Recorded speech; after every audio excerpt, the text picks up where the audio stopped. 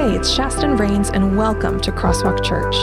You're listening to Today's Presence, a podcast in which Pastor Tim hosts conversations about culture, daily life, and what the scriptures have to say. We desire to bring you encouragement and hope during this time, so once you finish this podcast, make sure to visit crosswalkvillage.com to find more information about our church and additional resources from our pastoral team. Hey everybody, this is Tim and Sam and Tim. We're coming to you on your Today's Presence, our podcast that we're learning all about. Sam, I noticed something different is going on in your room. Now, not that everybody can see it, but I can see it. So normally you have books behind you, and now you have a weird gray sheet behind you. And then I'm going to ask you what kind of coffee you're drinking, but I want to start with that. Literally a bed sheet. And nice. It's because, by the way, I want to ask you about yours first, because yours is always something going on in yours. That's amazing. Mine's always a scary place to be.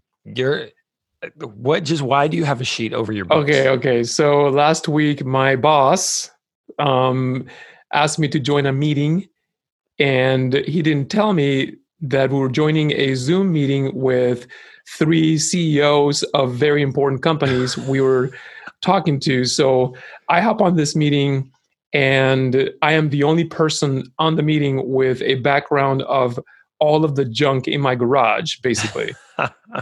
I looked like an amateur, and everyone else looked like professionals. So I decided enough of this. So I went and got a sheet, and I hung it behind me.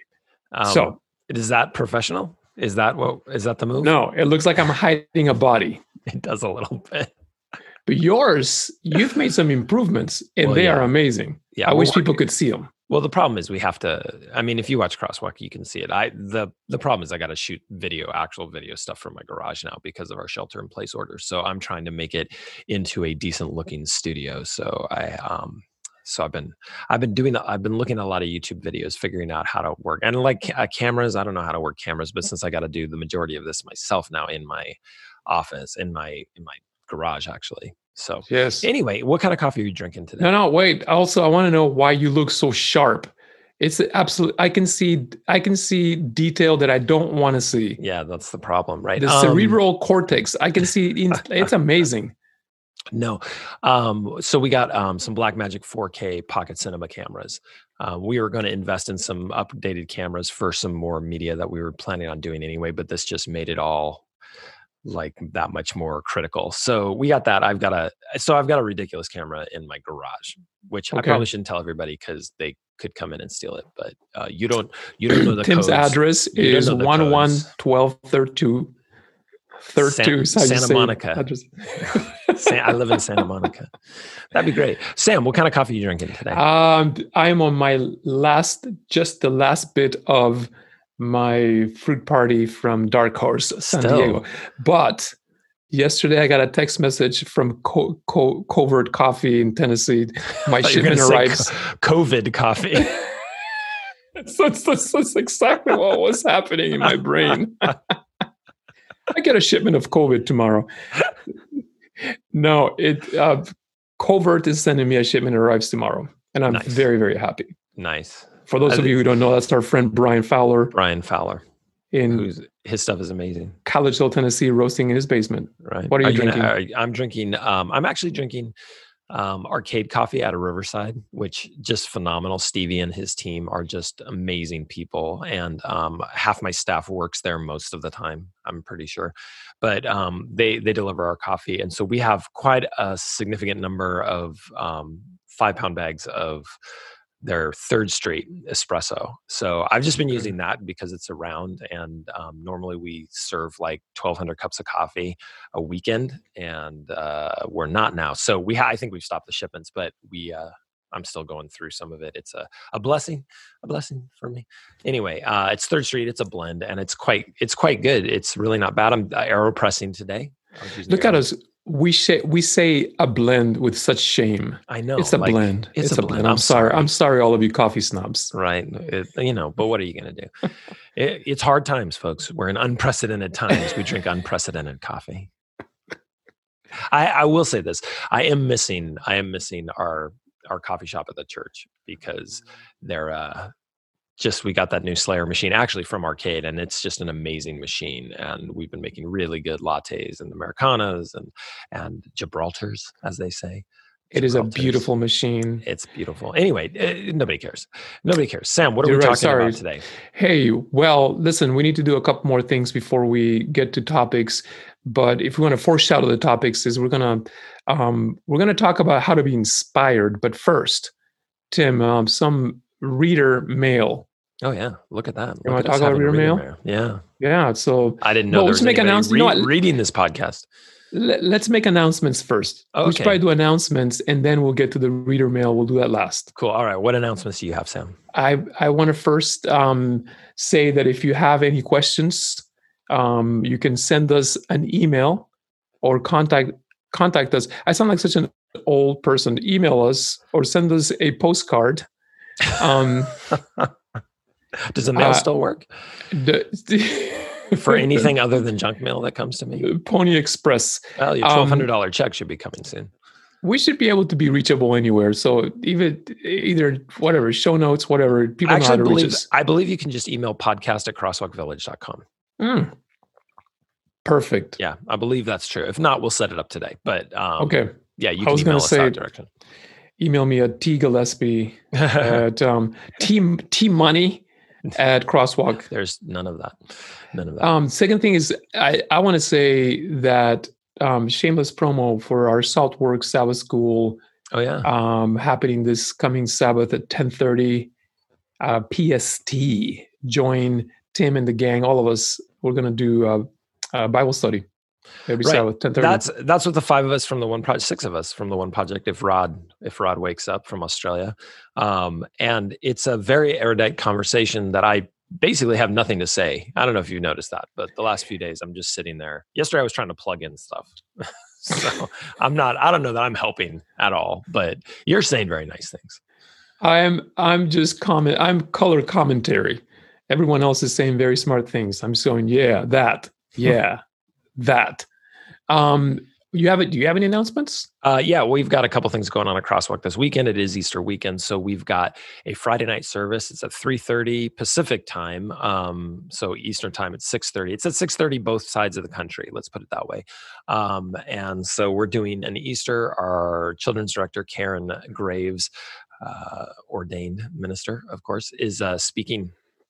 She's speaking at both of them, and we've got Bryant Rodriguez, who's helping us out in the Eastern time zone, and Mike Reines is kind of hosting and doing some work for us in the or running the communion service. And it is communion, so we want you to put stuff together. And then, of course, we've got our four services on Saturday, 7:30 Pacific time. I'll just use the Pacific time, 7:30 Pacific time. Well, 10:30 Eastern, 9 a.m. Pacific, 10:30 Pacific, 12 Pacific. You can do the conversion, and then we also stream on Sunday, which has caused some interesting ripples, interestingly enough. Let's, for a moment, dwell on that. What do you mean? We've had some people that have pushed back saying that we're on a very slippery slope because we're providing a church service on Sunday. Well, you are. Well, yeah. I mean, just for the record, they're all there. You can watch them whenever you want. But we decided we would do one on Sunday because we've got a lot of healthcare professionals that probably can't watch on Saturday. So if we give them a Sunday option, we thought we'd do that. We also are using it as an evangelistic tool. If somebody's finding the value of it, and we're streaming it live. So what I mean by that is it's all pre-recorded, obviously, but we are involved and engaged in the chat because the chat is our lobby. And so we're engaging people, and there's been some cool ministry experiences that have happened out of that. But I've had some pushback from some wonderful people who have said, we're on a slippery slope and we shouldn't be doing that because we're worshiping on Sunday, which it's a weird gray area, right? I don't think our founding fathers and mothers of the church were thinking about this when they were talking about Saturday and Sunday. Well, listen, I know we have other topics to cover, but I think this is worth dwelling on for a moment if you have time. Yeah. Since you have the timer, so I have the timer. I think we have time. Cool. So what do you think the slippery slope we're headed to, or the hang up is by offering a worship opportunity? Like, is it not okay then to sing a worship song on Sunday that you sang on Saturday? Is that the hang up? Is it? I mean, I know what Adventists think happens at the end of time with the Sabbath. Sunday law was mentioned. Yeah. So what is it? What's the big fear that's going to happen? I think it's that, right? I think it's slipping that we wouldn't, that we're worshiping on Sunday as well. Now, if it was Sunday night, by and large, nobody would have a problem with it, right? Sunday morning seems to be a sacred time for Sabbatarians, right? If you do it on Sunday morning, then it's a Sunday service. Our take on it was, listen, we want to give this opportunity out there. And if people find value while they're non-geographic specific, if they find value in it, and when we start up again, obviously we're not doing Sunday services. We have a Sunday church that meets in our facility that rents from us. So if people find value in the voice and in the culture that we're bringing to them and hope in our services, and they were to show up on a Saturday morning, wow, that's an evangelistic opportunity. So for us, it was like, this makes sense. And I didn't really think that much about it. I guess I didn't have my filters on the way I should have, or my traditional Seventh-day Adventist filters. I understand where these people are coming from. At the same time, I did not think it was that big a deal. And maybe people would push back on that because we're on this slippery slope. But I think you're right. Excuse me. I think you're right. Are we, like, how far are we going to split that hair to the point of you can't worship at all except for on Sabbath morning? Yeah. We've always had a hang up with the word keeping, the word observing, the words worshiping. All those need to be correctly interpreted about Sabbath, about any day, really. Right. And our fear that somehow we're going to lose the sense of the holy because about Sabbath, because we're somehow doing something we did on Sabbath on a different day is, I think we got to get over that. Now, I can speak a little stronger about this than maybe you're willing to, so I will say it. It is nowhere are we instructed by our founding mothers or fathers or Scripture, are we instructed to avoid worshiping, praying, praising any of the spiritual disciplines that edify the soul on any day of the week? The only thing that the Bible instructs us to do is to set aside one day for honoring the work of God in creation, and that'll be a mark of people who are so faithful to Him in the end. But to say that we cannot worship on any days, Saturday night or Tuesday morning or whatever day, is really a misinterpretation of the intent of the commandment. I would agree with you, but I think we have a nomenclature problem, right? If we call it church, we're streaming a church service. That's a problem. If I called it a Bible study, or if I did it on a different, if I did it at 3:00 in the afternoon on Sunday, nobody would seem to care. So I think that there's that direct link that they feel like we're slipping or whatever. I actually think we're adding. Like, we're not subtracting from the Sabbath, we're actually adding to it. And we're clearly Sabbatarian. I mean, we do 4 services on Saturday. So, I think you're right. I think it's actually diminishing the idea of worshiping God whenever. And it's the slippery slope to me is idolatry of that day. That's, I think, a much more slippery slope that I think this particular worldview would say. But of course, there's going to be people who vastly disagree with us. But what I think is funny is that we literally have a guy who goes and pushes a button, and then the rest of us are just chatting online. So you're ruining it for many of us who think we're watching you live. No, everybody knows that now, I would think. There's nothing live. Hey, you want to do some follow-up reader mail? Let's do it. I'm just going to be honest. This is fake reader mail because it's only one person. Right. And we don't really, again, have any readers that read podcasts. Because that's not how that, I don't know the technology. I'm so sorry. 100%, but I'm pretty sure that's not how that works. I'm exposing how old I am. I'm so sorry. Listener mail, and it was actually probably text messages. Listener text messages. There's only one person, and he's probably the one helping us put this thing together. So apparently we didn't spend enough time on when we talked about young pastors and how young pastors are at the start of their ministry, the pressures they feel to prove themselves. all that. We raised that issue a couple of episodes ago, a couple of seasons ago. And I think it's worth coming back to, and we should. Maybe we should say more to young pastors as they're beginning. Tim, what would you say to a young pastor? I have two questions, two-parter. One, who is starting ministry now in the middle of this pandemic. Here's an example. I know of a local youth pastor who arrived at his new church in February of this year, and 2 weeks later, his youth ministry is, you're not doing it the way you thought you were going to. Right. It's all, what do you say to young pastors who have been thrown into a pool that's really difficult to swim in right now? And then secondly, just in general, a young minister starting who wants to get to where you are, Tim. No, good luck, because I don't know where I am. No, listen, this is, I think, the most important thing to remember. Ministry happens between people, right? We've got...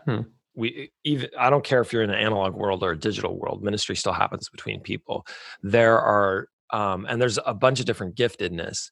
And I've had young pastors who are like, oh, I want to do what you do. Well, okay, then do what I did, which is also go, to Bakersfield Academy and spend a week on somebody's couch doing a week of prayer for kids who don't seem to care, and for no honorarium, take time away, sacrifice, and do the ministry. And then the blessing that comes out of that is that you meet more people and you get to share the gospel. But it's not about, as much as it is about the speaking, because it kind of has to be, because that's the format in which we work. At the end of the day, the gospel is transferred from one person to the other. And so you need to focus on that. That's what your job is as a minister. And then get good at the competencies around it. And that means you read, that means you be inspired, that means you think deeply, and you surround yourself with people who will challenge your faith and grow your faith. But there's not really getting to a point in ministry, I don't think. I would argue, Sam, that you're one of the most sought after speakers. You always have been. Wow. No, absolutely. I think one of the greatest speakers of our generation. Wow. Which makes me always makes me jealous, because every time I get a speaking gig, I'm like, oh, hey, I'm going here. And you're like, oh yeah, they asked me. I said no. So I basically get your castaways. I don't want to go there. You go there. That's not true. This is not true, everybody. It is true, 100%. Whoever's editing this, delete that last part. This is not true. But at the end of the day, right? Really, truly, at the end of the day, our job is to minister to people who are in need of hearing a good word about Jesus Christ. And that can take lots of forms. And for years, we've had this particular format of going and speaking in front of large people, large audiences. And maybe that's changing. Maybe that's something that this whole thing will do. It'll change. Maybe I won't travel so much and I'll just get in front of a screen more, because people are feeling more comfortable with it, and we'll transfer the gospel that way. But at the end of the day, I still have to be doing the good work of caring for people. Compassionate pastoral care. That's what I would say to young people. Yeah. But I would say it much more succinctly and quicker than that. No, that was great. And maybe, I suspect we're going to have some more follow-up to this, because I think first of all, I just want to say, Tim's singular spiritual gift is affirmation. So thank you for affirming me today. And I don't want this to turn into just a mutual affirmation podcast, but Tim is my favorite communicator, preacher. And I will confess that you are my family's favorite, and it hurts a little. Well, yeah, when I hear my own kids say, you're my family's favorite. I will tell you also, can I share a little bit about you've reminded me of a couple of conversations I've had even recently with young pastors who want just a shortcut to what they think is the goal of ministry, which is a big platform, lots of influence, and whatever. And my response has always been, I don't think you and I have ever sought that out. I think what we did do is fall in love with the gospel of Jesus. Right. We saw its transformative power at work anywhere you speak it, in Bakersfield, or in... Bakersfield's not the worst place on the planet. So that's not how we're using that. That was an example. The example is small place where you don't, the thank you is really a life transformed, not, Right. this is the days before social media where you walked away with 10 more people on your social media Yeah. network. It's you did it, and we still do it for the love of seeing the gospel transforming people and transforming communities. And if that's not your motivation, then this is not the path for you, is what I would say. But let me be transparent. We spent the first few years of our ministry playing music in a band, and I really thought like that was going to be the thing. Like I thought, oh, this is it. I'll be music. And I had thought that since I was 15 years old for no good reason. Like I'm not good at music. I was never, any of that. The music I wrote was pretty horrific, I think. But not true. But it was great. Well, I don't know. I will say this though, when we stopped playing music in the band, I transferred that kind of desire for whatever that was, whether it was fame or whatever. I transferred that into preaching. It wasn't until I left ministry in my early 40s when I had a clear, I don't know, word from God, whatever you want to say, where God was like, you need to shut up. Like, no, but you're not. Is this for me anymore? Just be quiet. And so I went for 2.5 years without really preaching in front of a congregation as I went into healthcare and worked in healthcare for a while. So coming back, I had a very different attitude. I wasn't seeking the same things that I was before. And I think that was a trap of being young and a trap of this new kind of celebrity economy moving into the church world as well. And I eschew that now. It's part of the world, I guess. But like, for instance, this podcast, for me, like I love our conversations. And so I thought it would be interesting if anybody else could find hope in them, because I always do. But that's the motivation for me. It hadn't always been, but it is now. And so, if you're a young minister, don't chase it. Yeah. Create something of value and people will find it. Seek to be admirable, not admired, is how one author I read some time ago put it. Yeah. And I would tell you who the author is, but I can't remember. Hey, so one thing that probably we should just one more moment on is that the amount of work that you put into crafting every message that you deliver, the research that goes into it, the care with which you craft every message is something that I think young pastors, it escapes them. They think that you just pray, the Spirit inspires you, and you set a timer and you go, well, I got 25 minutes to talk, let's go. I've actually had young preachers say to me, hey, so how do you prepare? And they're blown away when they find out that it's actually a very long process. They don't see the amount of work that goes into the prep. I would say maybe this is another podcast we need to do eventually about how you prepare. But the work that impresses people, these are not necessarily recitations, these sermons, right. And they're not necessarily performances, but you have done the amount of work it takes to make it look easy. Right. That's why when you told me that you were a manuscript preacher, the first time you told me that, I was like, get out of town. Like, there's no way you're a manuscript preacher. It looks like it's so effortless and so off the cuff. And then I've been like, we've roomed together when you're preparing sermons, and the absolute turmoil that you go through. Turmoil. I think that's a good word for the anxiety, the anger, you keep looking at me like, why are you talking to me? I'm busy. Your inability to engage in a conversation when you're working on stuff. I'm just saying it's the general you. It's not you personally, except that it is you. It's exactly it. I don't look, and the peace with which you approach all of this bugs the tar out of me. Yeah, you write sermons recreationally. For you, this is a recreational activity. For me, it's so hard. Yeah, but I mean, I think like, you're the I was going to think of a very good director, who doesn't come out with a lot of movies, but what you come out with they're just, they're Oscar winning every time. Like, I'm like the Adam Sandler of preaching. Like, I can put out a lot of stuff, but it's not like nobody's quoting it. They're not interested in it. But so it's not true. Maybe that's not the best parallel. True. But however, and this has become kind of a mutual affirmation. But I will say this: when you told me you were a manuscript preacher, that surprised the tar out of me because you make it look effortless. But now that I've known you for as long as I have, I understand the work that goes into it for it to be effortless. The effort that goes into effortlessness is, it's breathtaking. Let's put it that way. Yeah. Hey, so we've got probably another minute or two left. We never got to the topic we were going to cover today. But what is the tar out of some? We both used the. Yeah. I don't even know what that means. I have no clue. Doesn't it come from like going to beat the tar out of someone? But what?